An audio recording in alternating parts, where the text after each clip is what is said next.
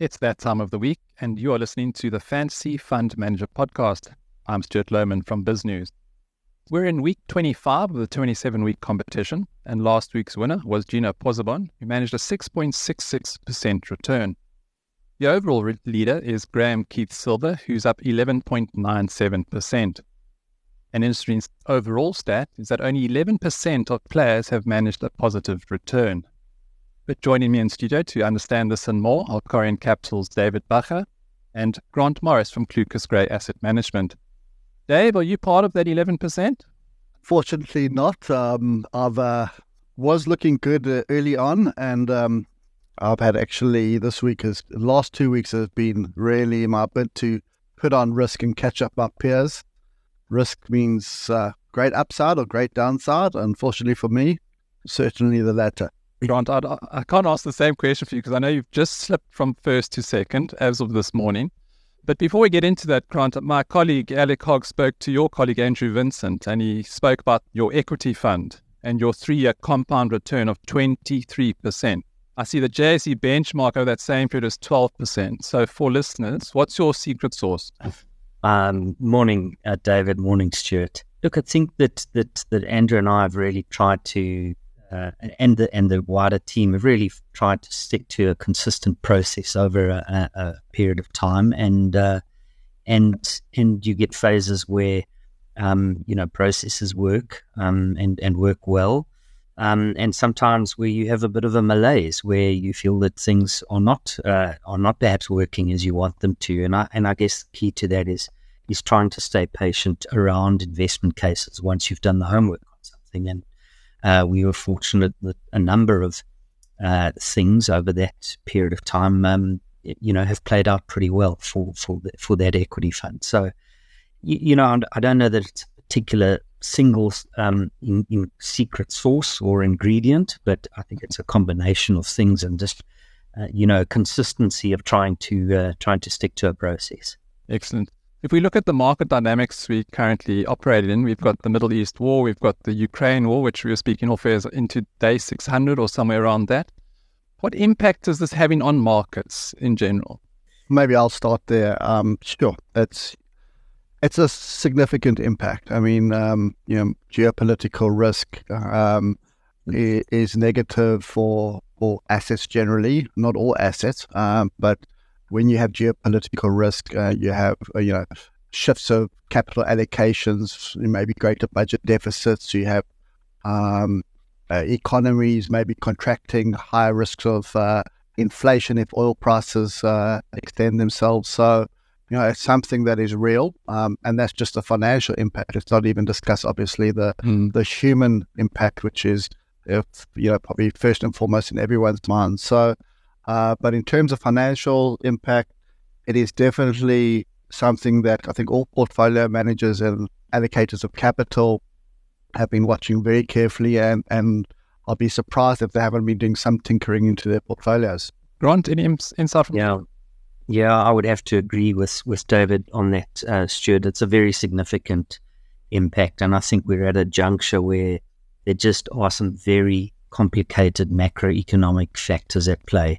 And aside from what was mentioned, in the Middle East, one unfortunately does have to take into account that there are possible spillover effects into the wider region, and as David alluded to, that can have a bearing on things like oil prices.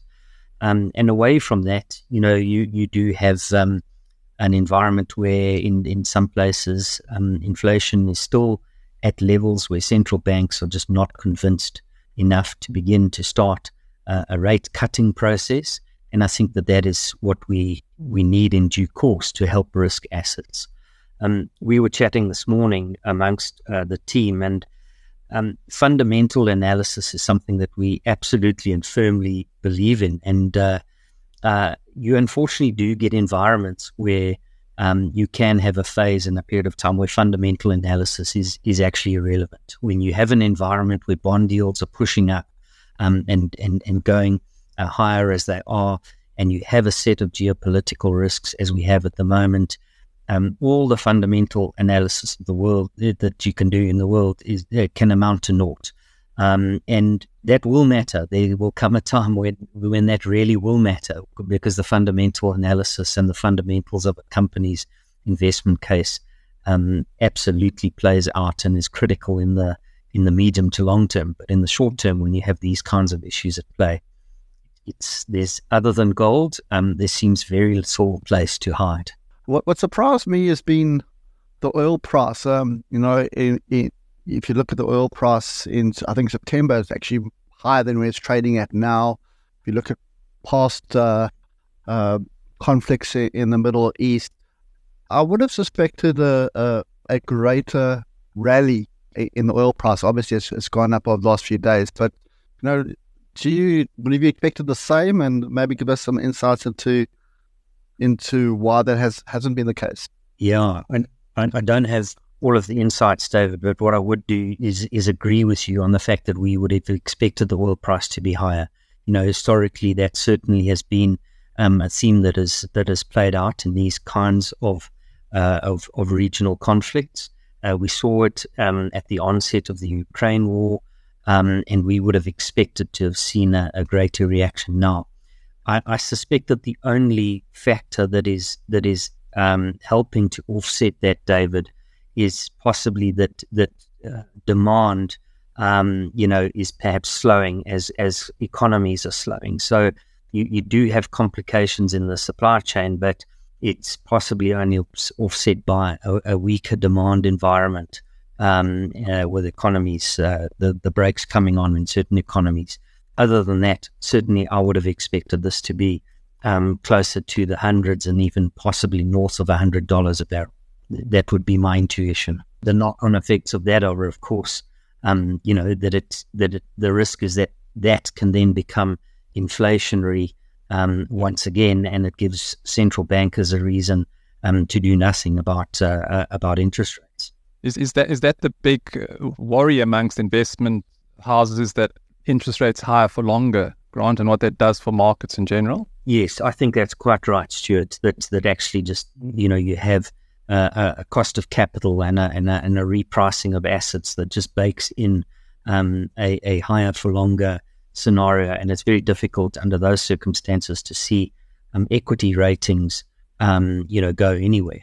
But that too will change. We've got to be careful about being too negative about the here and now and the immediate circumstances.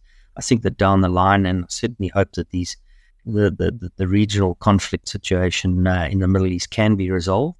But once those things begin to resolve, then I think you can see a more favourable backdrop for risk assets generally. I was saying Piet Viljoen in his newsletter this week, he wrote about Black Monday, which was yesterday in 1987, where markets fell 22% on one day. But then he extrapolated forward on the compound return. It works out to about 7% annual return over the period since.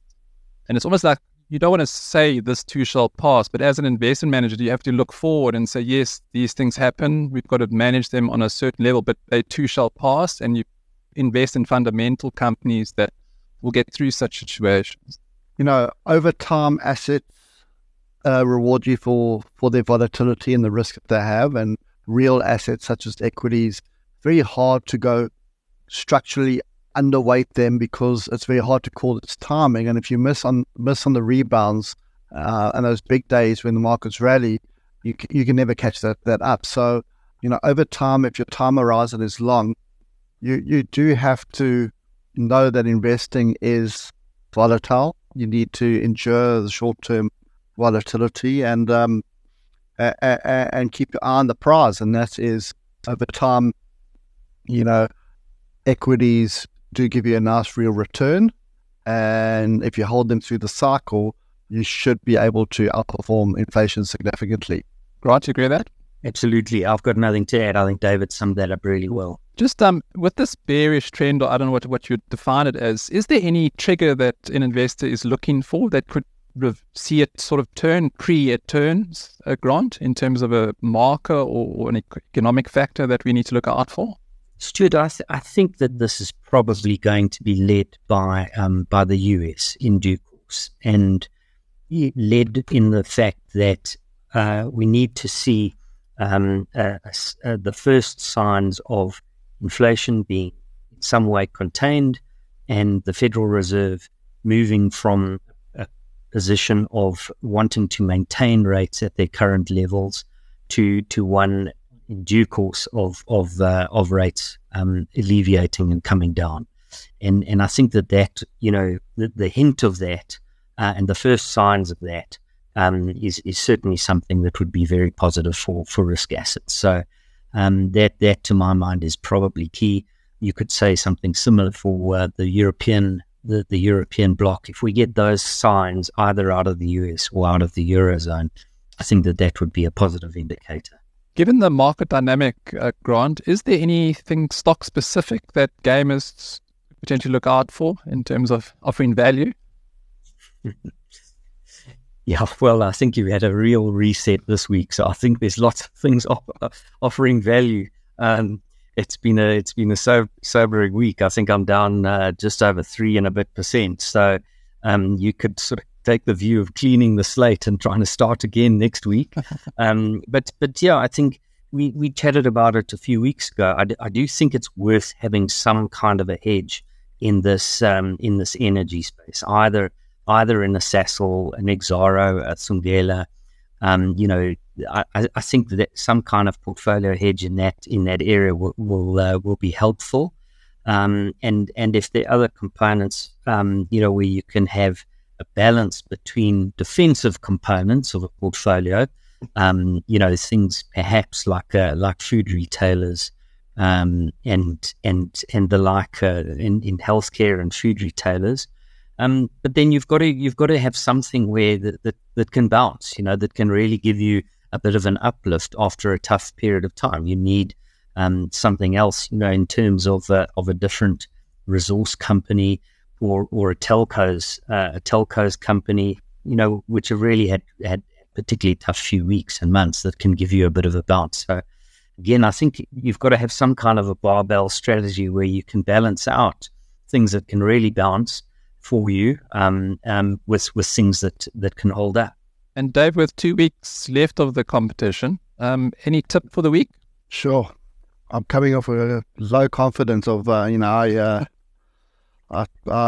volatility generally clusters. Like when you have a share that drops a lot, it's likely that it's either going to rebound or there's lots of uncertainty. So, I thought my catch-up trade was pick and pay, and I picked them, and boy, did I pay. So I don't think I'm in a position to be giving much advice at the moment.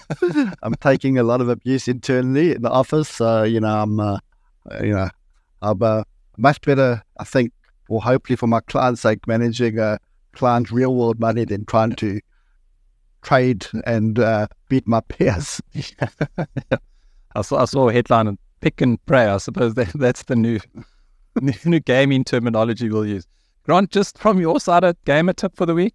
I'm going to just try and clean the slate, Stuart. I've had a poor week. I'm going to have a good look at things over the weekend. What has worked a little bit for me in the game is trying to identify things that have really had a weak couple of weeks or a terrible 7 to 10 days of trading, and try and pick out one or two of those. That's going to be my strategy for the next 2 weeks, and let's see where that goes. Grant, being the inaugural winner of this game, I really don't want that to get to you, and I want you to sleep easy at night.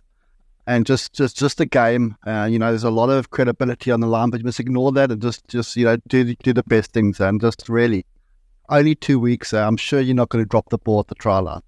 I'm going to be exhausted at the end of the 2 weeks, though, but it's something that has been keeping me up at night, and it's been tremendous fun. And let's see what happens for the rest of it. That's thanks to Corin Capital's David Butler and Grant Morris from Clucas Gray Asset Management. And a big thanks to our sponsors that make the podcast possible: ShareNet, Terebinth Capital, Money Better, and Clucas Gray Asset Management. And remember to subscribe to the podcast below and make your picks by 9 a.m. on Monday. There are still 2 weekly prizes up for grabs. But from me, Stuart Lohman, until next time, cheerio.